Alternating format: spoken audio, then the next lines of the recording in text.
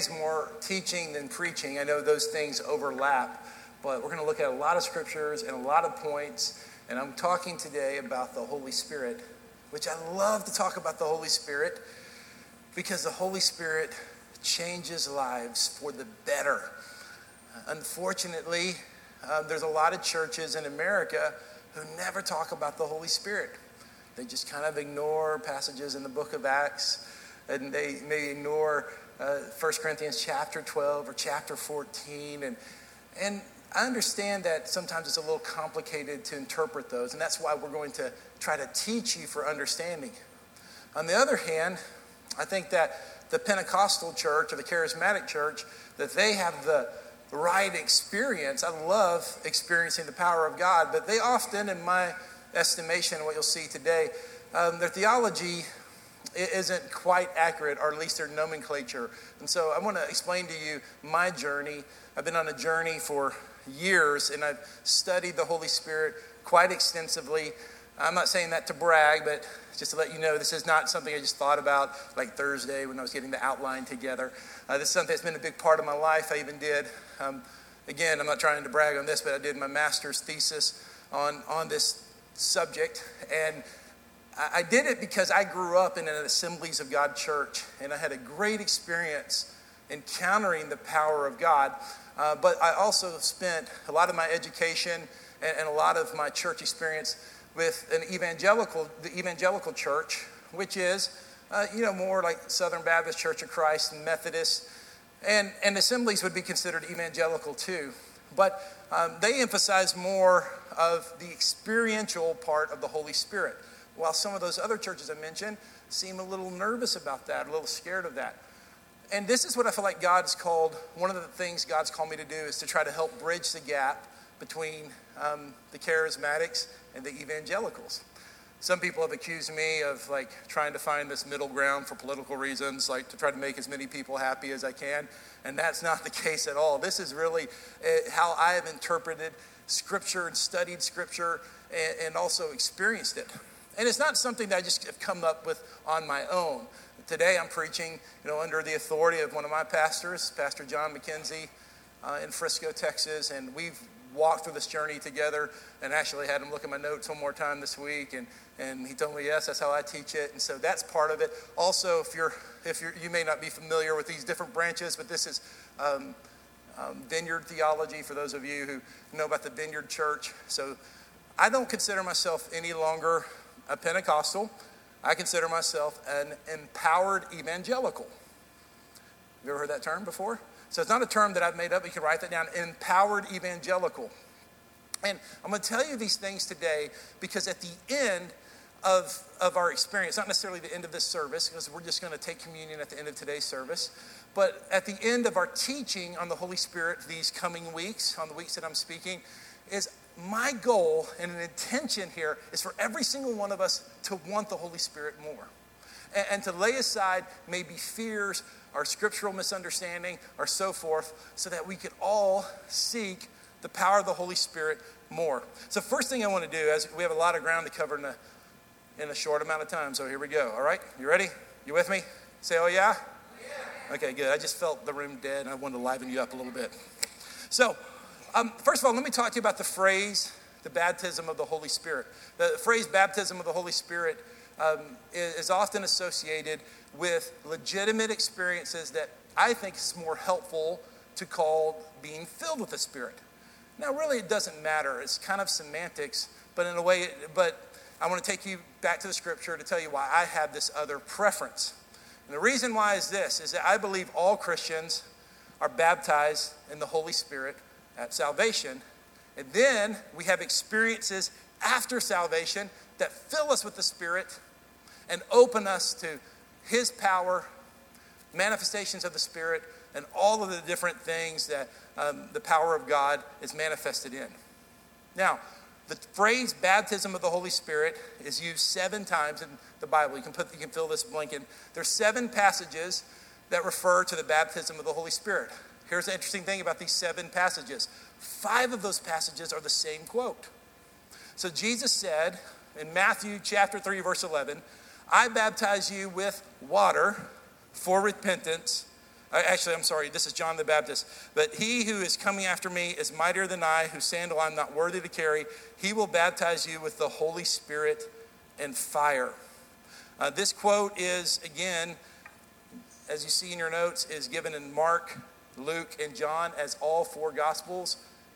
All four of the Gospels point out to what John the Baptist said, Jesus baptizing in the Holy Spirit. And then again in Acts 11:16, it's the same exact quote given again in Acts 11:16.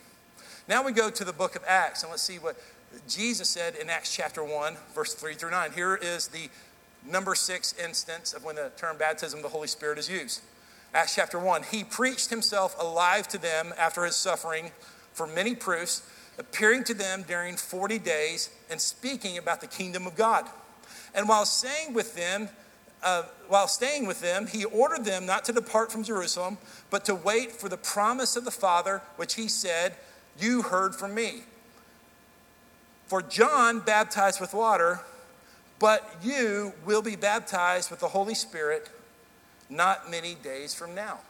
So both John the Baptist and Jesus created this anticipation that when Jesus went to heaven, when Jesus ascended to heaven, we were not going to be left alone. We were not going to be left in his terms as orphans. He was going to send his Holy Spirit who would always be with us. In the Old Testament, the Spirit of God would only come on special occasions, and the Spirit of God was located in a particular place. But since the day of Pentecost, the Spirit of God is with us all. He's with us all at all times. And this all started in Acts chapter 2. After all of this anticipation, and now in the next, 5 to 7 minutes, we're going to go over all the passages in Acts that talk about the giving of the Holy Spirit. Do you believe me? Do you believe we'll get through that? I don't know. Well, let's see. Let's go, all right? Here's the passages of the giving of the Holy Spirit in the book of Acts. First thing, I want you to write this down. On the day of Pentecost is where it all started. That's when the Holy Spirit was given to the church. And what it did at that time, it created an international community of faith through the Jewish believers. That's your next blank there. So now all of a sudden the Jewish believers, you're going to see this, the Jewish believers got together and they came from all parts of the world. And the gospel was saying here, that the baptism, the Spirit, the giving of the Holy Spirit here was saying, this message is not just for Israel. This message is for the whole world. And a lot of times when you read the passages in Acts, we only interpret them through how it applies to me personally. And that's a good way and helpful way to interpret. But I want you to see what God is doing through the giving of his Holy Spirit to the wider community of faith and to the body of Christ. Acts chapter 2, verse 2. When the day of Pentecost arrived, they were all together in one place, and suddenly there came from heaven a sound like a mighty rushing wind, and it filled the entire house where they were sitting. And divided tongues as of fire appeared to them and rested on each one of them. And they were all filled with the Holy Spirit and began to speak in other tongues as the Spirit gave them utterance. Now there were dwelling in Jerusalem Jews. You'll see that part. So Jews were there, devout men from every nation. This was not a coincidence. God chose to send his Spirit during the Pentecost Jewish feast because he wanted this message to spread throughout the known world, throughout the Mediterranean world. And that's one of the reasons these gift of languages were given. And they were amazed and astonished, saying, and at this sound the multitude came together, and they were bewildered because each one was hearing them speak in his own language. And they were amazed and astonished, saying, are not all these who were speaking Galileans? And how is it that we hear each of us in his own native language? Here we see, and I want you to see that the message of Jesus and the gospel and the giving of the Holy Spirit woke up the world. The Jewish people all gathered for this feast, and they all heard the praises of God in these languages in which they had been dispersed. And the message here is, the message of Jesus, the gospel, is for the nations. And we're seeing that today. You know that the message of the gospel is spreading throughout the world. Sometimes we get very discouraged because here in America, I know there's some dark signs and there's some things we don't like seeing in church attendance, church participation, morality. But in South America, revival is happening. And there's a move of God happening all through that continent. 120 years ago, there were no Christians in the continent of Africa. Today, Almost half the continent of Africa is Christians who believe in Jesus Christ. And there's a revival happening in Africa. In Asia, we cannot even keep up with the amount of Christians that are multiplying in China through the underground church that are meeting in homes and meeting illegally because the spread of the gospel. Even in places like Iran, there's a 10 to 15% Christian minority there that is thriving, that are meeting illegally, and the gospel is spreading. This all happened because the Holy Spirit was given at Pentecost. No longer did God's people have to go to Jerusalem. No longer did they have to go to one place. No longer did they have to go to one temple, because the Holy Spirit would go everywhere. You send us anywhere. You send us Christians anywhere. You send those of us who believe in Jesus anywhere, and we're not alone because the Holy Spirit's with us. Any tribe, any language, any nation, any culture. That's the power of the Holy Spirit. Okay, I lost my 5 minutes, but all right, here we go. So now the next phase is this in the book of Acts. You can write this down, a Samaritan Pentecost. Well, what do you mean by that? Well, the day of Pentecost is when the church was birthed, and it became this international movement. But there were these people nearby known as the Samaritans who were traditionally and ethnically only half Jew. And they were derived. They were really thought of in really negative terms for the Jewish people. Often that is how it is. We hate people who are closest to us but are different more than we do those who are very distant to us culturally.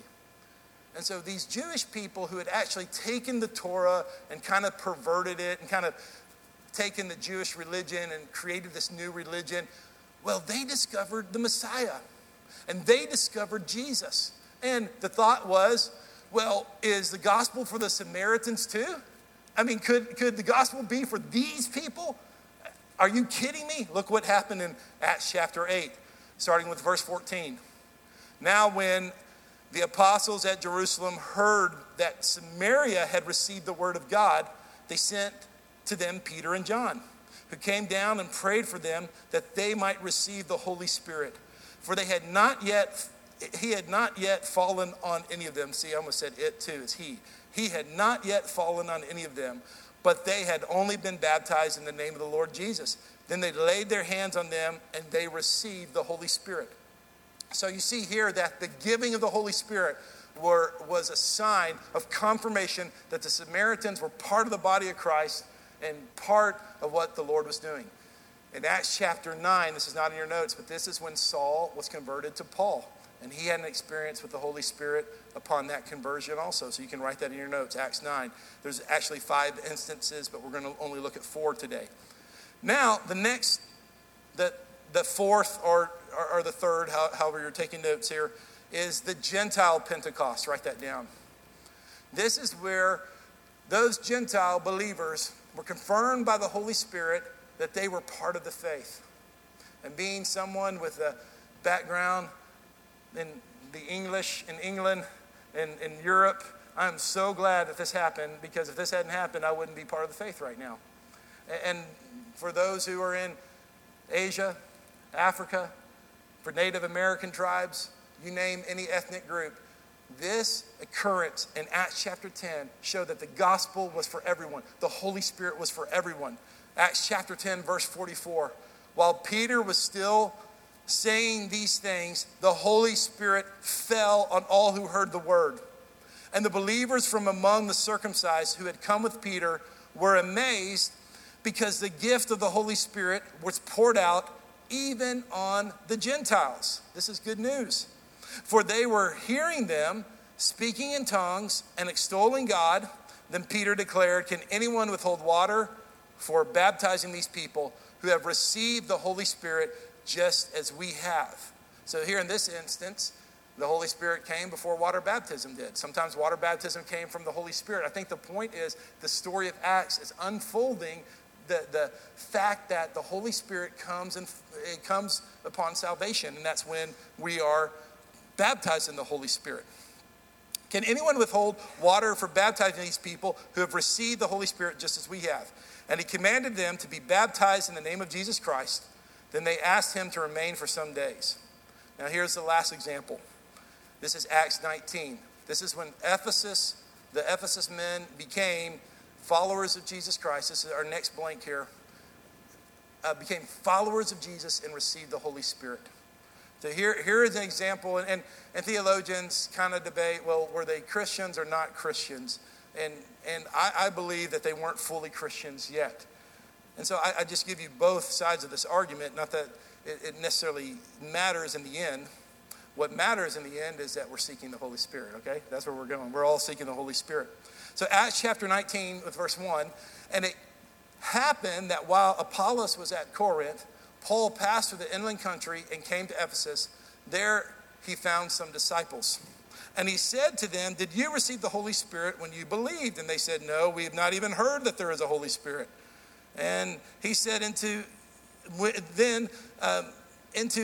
then were you baptized? And they said, into John's baptism. And Paul said, John baptized with the baptism of repentance, telling the people to believe in the one who was to come after him, that is Jesus. So evidently these are men who were baptized before Jesus came on the scene. On hearing this, they were baptized in the name of the Lord Jesus. And when Paul had laid his hands on them, the Holy Spirit came on them, and they began speaking in tongues and prophesying. And there were about 12 men in all. So now this phrase, the baptism of the Holy Spirit, I already told you that it was used 7 times. 5 times it was the same quote. We already read in Acts chapter 1 the 6th time, but I forgot to share with you the 7th time. And it's the only time this phrase was used after the book of Acts. And it's in 1 Corinthians 12:13. And here's what the scripture says, 1 Corinthians 12:13.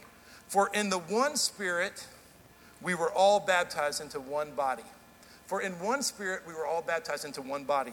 Now Wayne Grudem, who's a Greek scholar, I'm not a Greek scholar, and other scholars have said this is actually the same phrase, baptism of the Holy Spirit. For whatever reason, the translators decided, instead of saying we were baptized in the Holy Spirit into one body, they rephrased it, who knows, maybe for modern political reasons, I don't know. For in one Spirit, we were all baptized into one body.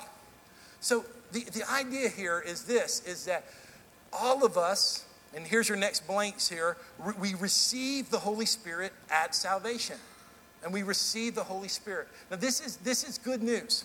This is the news that I believe that the Lord wants to bridge the divide between the evangelicals and the charismatics. And as an empowered evangelical, the term that I'm claiming, is I'm saying this, is that every single person has access to the power of the Holy Spirit and the gifts of the Holy Spirit and the delivering power of the Holy Spirit and the manifestations of the Holy Spirit when we are filled with the Spirit. We all have the capacity to experience God. I want to address this right now. Some of you in the 1960s, 1970s, 80s, you never heard of the Holy Spirit. You're like the people in John 19. I didn't even know there was a Holy Spirit. And then you received what people call the baptism of the Holy Spirit. I just want you to know, I affirm that. I know that's of God. I believe that. And if you want to keep calling what you experience a baptism of the Holy Spirit, I'm fine with that. Okay? So if you've been calling it something for 30 or 40 years, keep calling it that. That's fine. I don't think the semantics are important. The importance is this. It's not important that we have a second experience after salvation. The importance is that we have a second, a 10th, a 20th, a 100th experience being filled with the Spirit. When we are filled with the Spirit, we begin to operate in the power of the Spirit. And so it is that the focus and attention on the Holy Spirit fills us with daily power. It's not about us being able to look back about when we had a second experience. Well, it was at youth camp 10 years ago. Or it was at an evangelistic crusade 20 years ago. Or it was at a certain type of church 10 years ago. It's not about the second experience. It's about the 3rd, 4th, 10th, 20th. It's about having an openness and a willingness and a capacity to say, I want everything the Holy Spirit has for me. And so this brings me to my second point, or however you're numbering this, is that we have experiences with the Holy Spirit after salvation. And this is where I'm believing God. For those of you who have never heard of the Holy Spirit and His power, that some of these teachings will just open you up to that. For those of you who have experienced what I call being filled with the Holy Spirit, I pray that this will refocus you on your future and will cause you to seek the Lord. Because the Holy Spirit moves experientially with us now. And what happens when he moves experientially? A lot of things happen. My friend Don Jarrell, he's one of my mentors, talked about when he was filled with the Holy Spirit. And he was a pastor, actually. And he was praying for this lady, and nothing was happening. It was just one of those, Lord, bless them. Lord, let this be. We just be with her. And then really nothing happened. Then he said one of the grandmas in the church came, prayed for her. God set this person free, delivered them from what they were bound with. The power of God was there. And he said, I want what the grandma has. What is the evidence of the Holy Spirit? The Holy Spirit is evidence of the Holy Spirit. And so he begins to move in our life in new capacity, in new power. Later on in the summer, on the weeks that I'm preaching, I'm kind of weaving in and out this summer and preaching. We're just going to take our time. I know that we didn't cover some of the things mentioned in the scripture earlier because I was focusing on what God was doing in the wider community of faith, but we'll look at spiritual manifestations. We'll look at the power of God. We'll look at what signs and wonders are or what prophecy is and some things like that. And we'll just kind of take our time. There's no rush on this. The point is this, is that the power of God begins to open up new capacity for us to experience him that points us to Jesus. 2 weeks ago, I preached in here and I warned you, and I want to keep this warning before your consciousness, is that if you're ever part of an experience of the Holy Spirit that doesn't point you to Jesus, you need to be really careful. Because the purpose of the Holy Spirit is to bring us to Jesus. That's one of the reasons we're going to end today's service with corporate communion. We're going to go back to the cross, back to the resurrection, back to the coming of the Lord, and we're going to focus on Jesus. But let me just tell you a couple of stories from my life, and I didn't really know what the Lord wanted me to share today. I had 3 or 4 stories I wanted to share, and so kind of like the scriptures, I'm going to try to share 3 stories really fast, okay? I can make them longer, but I'll make them kind of fast. When I was a kid, I was at a children's camp. I went to a great church that believed in the power of God. And I went to bed that night, and I was kind of, halfway asleep, about to fall asleep, when one of the counselors came in, and he said, guys, in the cabin next door, there's a prayer meeting happening. If you want to experience the Holy Spirit, why don't you come with us? So I don't know why. I just decided to go. And I remember walking into that cabin area and feeling God's presence for the first time that I really remembered. And it was very transformational.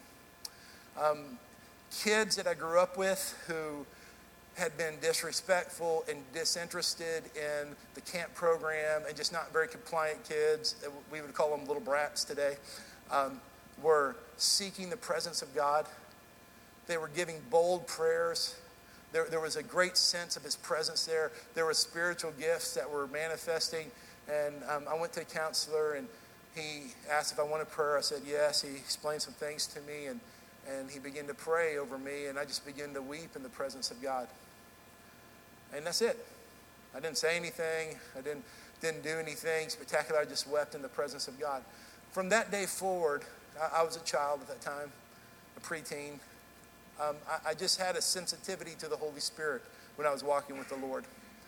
And it just started, it just opened my door. It was a time when I was filled with the Spirit. And once I was filled with the Spirit, I just sensed God more frequently.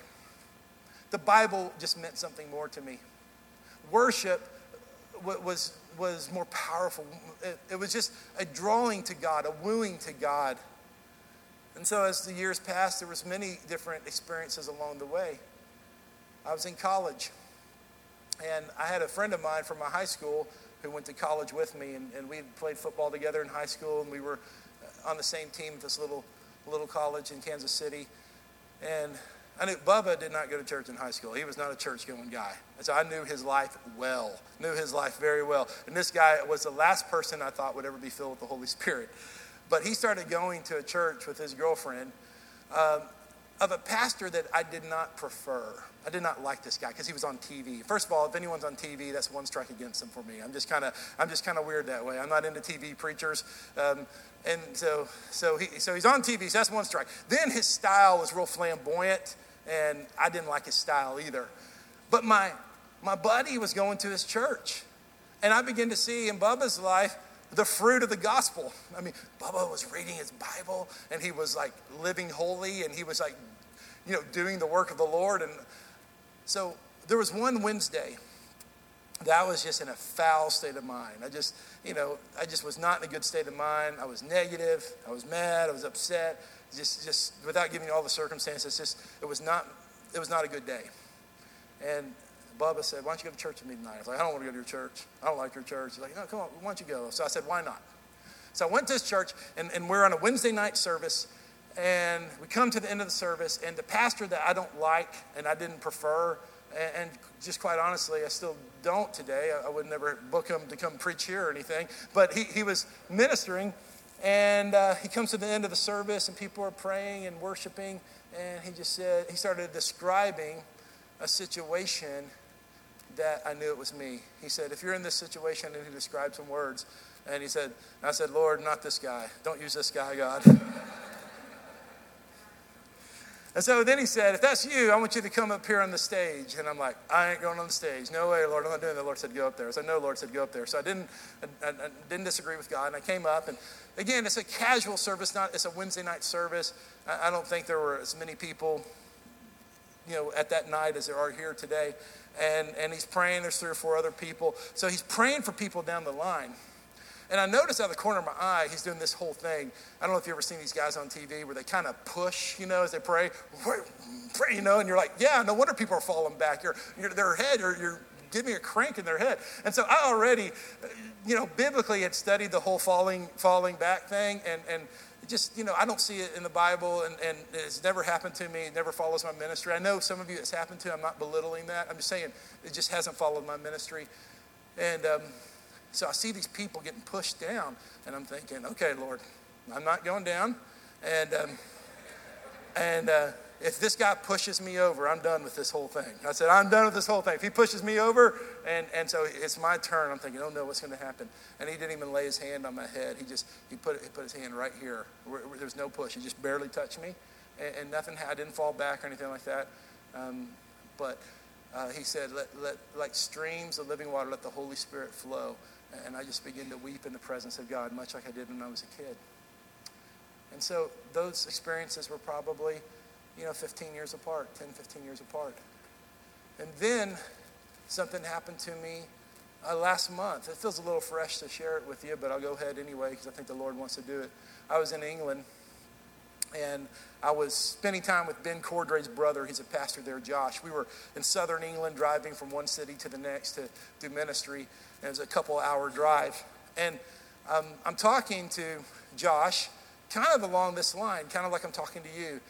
And I was telling him a dilemma that I have, and the dilemma is this, is that I do feel like that God moves in me when I pray for people, when I'm living right and praying and stuff. And when I pray over people, I think powerful things happen and a prophetic gift comes forward in my life. But I don't want to be that guy that they're like, let's get to the man of God. Like, I don't have a vision of all y'all lining up here for hours and me praying for you. I don't even think that would be healthy for me, the church. But the problem is, because I'm trying to avoid that type of maybe overemphasis on being on one person, that I don't really pray for people a lot anymore. I kind of go to the prayer partners and that kind of stuff. And I was just telling this, I'm like, I can't figure out how to pray with people without people being drawn to me and not God. And so all of this was good. I think it was good motivation. So I'm talking through this with this guy. And this guy, Ben's brother, Josh, he's such a talented guy. But one thing he's not talented at is tact. I mean, he's just blunt to a fault, And so he listens to me. And so he goes, well, I have something to tell you. First of all, you are wrong. I was like, thanks. And in retrospect, as I talked to Josh about this, he said I was actually trying to be really nice at that time, but he just has a gift of bluntness, I guess. And he said, you're wrong. And he went on, he said, if God has gifted you to minister to people in a certain way, and you're withholding that, you're wrong for doing that. Now, do you remember a commercial a few years ago where 2 guys are driving along and this like romantic song comes on and they're like, don't change the channel. And then the next scene, like they're crying, because of the romantic. Do you remember that at all? Well, thank you, Terry. That kind of happened to me. All of a sudden, like again, the Holy Spirit just hit. When he said, you are wrong, the Holy Spirit just hit my heart. And I began to cry a little bit. And he goes, are you crying? I'm like, no, man, I got allergies. I'm looking out the window. But the Holy Spirit had to take me all the way to England on a random drive because he loved me enough. He wanted to speak correction into my life. And it was an experience with the Holy Spirit that's not even a month old right now. Why did I think it was important to tell you all three of those experiences that were almost spaced apart 15 to 20 years? Because there was a lot of experiences in between there too. Because the Holy Spirit is not about a second experience after salvation. It's about a 5th, a 20th, a 100th. It's about daily exposing yourself and saying, fill me, Holy Spirit. Fill me with everything that you have. Don't fill me with a memory. Holy Spirit, I'm not wanting to receive you so I could be classified as a certain type of Christian, a spirit-filled Christian, like there's 2 tiers of Christianity. God, I'm not trying to ask for experience just because I like a certain church and I want to be qualified for their leadership. No, fill me with the Holy Spirit.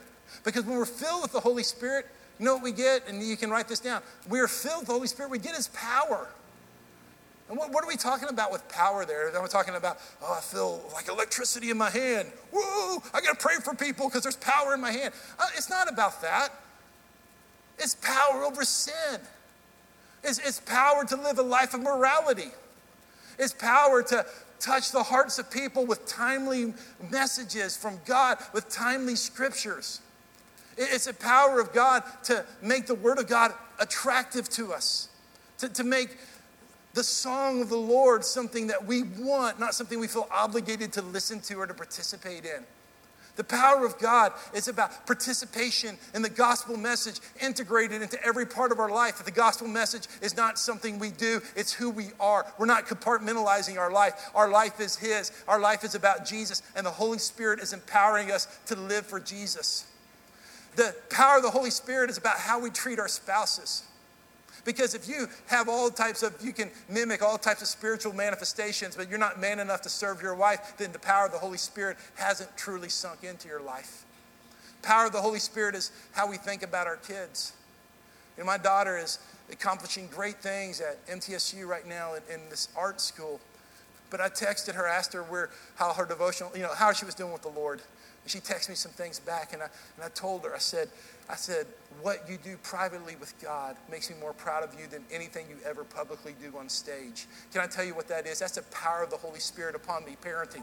Because see, our flesh, we just care so much about our kids' music, our kids' sports, how much money our kids are going to make, how prestigious their college is going to be. All those things are important. I understand those. But when the power of the Holy Spirit comes on you, you begin to care about their soul. You begin to care about the state of their devotional life. You begin to care about things that matter. You see, I could make you psychologically agree with me, and you can say, yeah, I agree with the things Aaron's saying, but without the Holy Spirit, those things will leave your life. But when the Holy Spirit begins to work with you in power, it sinks into the essence of who you are. It's a transformational power of God. The power of God to be a man or woman of God. The power of God to overcome sin, to overcome addiction. The power of God is to release his delivering power over those you love, to speak blessings over your children. That's what I'm talking about, the power of God. The power of God is not so much about what happens in here. It's about what happens when we go out there.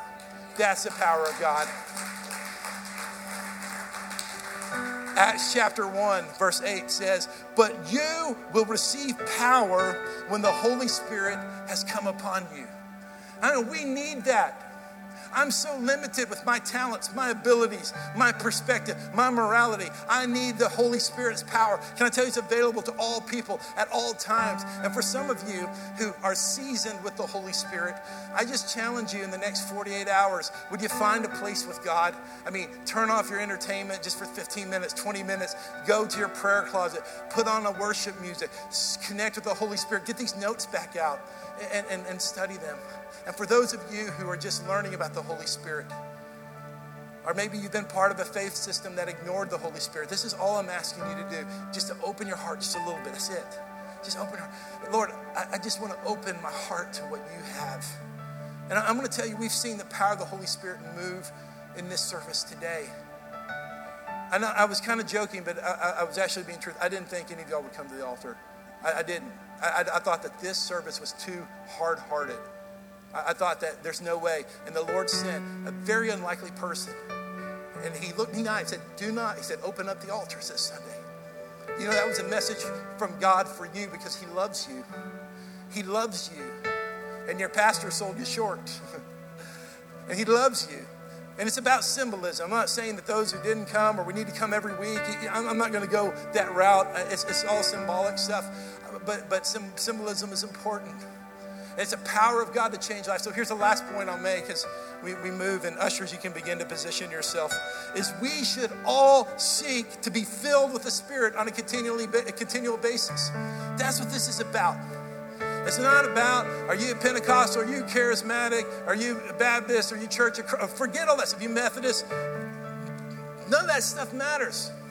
What matters is, are you seeking the Holy Spirit daily? Are you saying, Holy Spirit, take control of me, take control of my mouth, take control of my entertainment. Holy Spirit, take control of my family. Holy Spirit, take control of my job. Holy Spirit, take control of every part of me. We want a practical living out of this Holy Spirit power.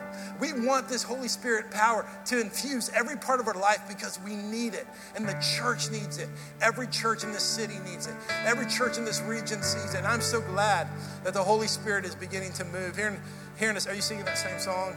Okay, Beth's going to sing a song that I love right now because I believe it's a prophetic song over our generation. And it's played on the radio often. And it's sung in almost every church in the city.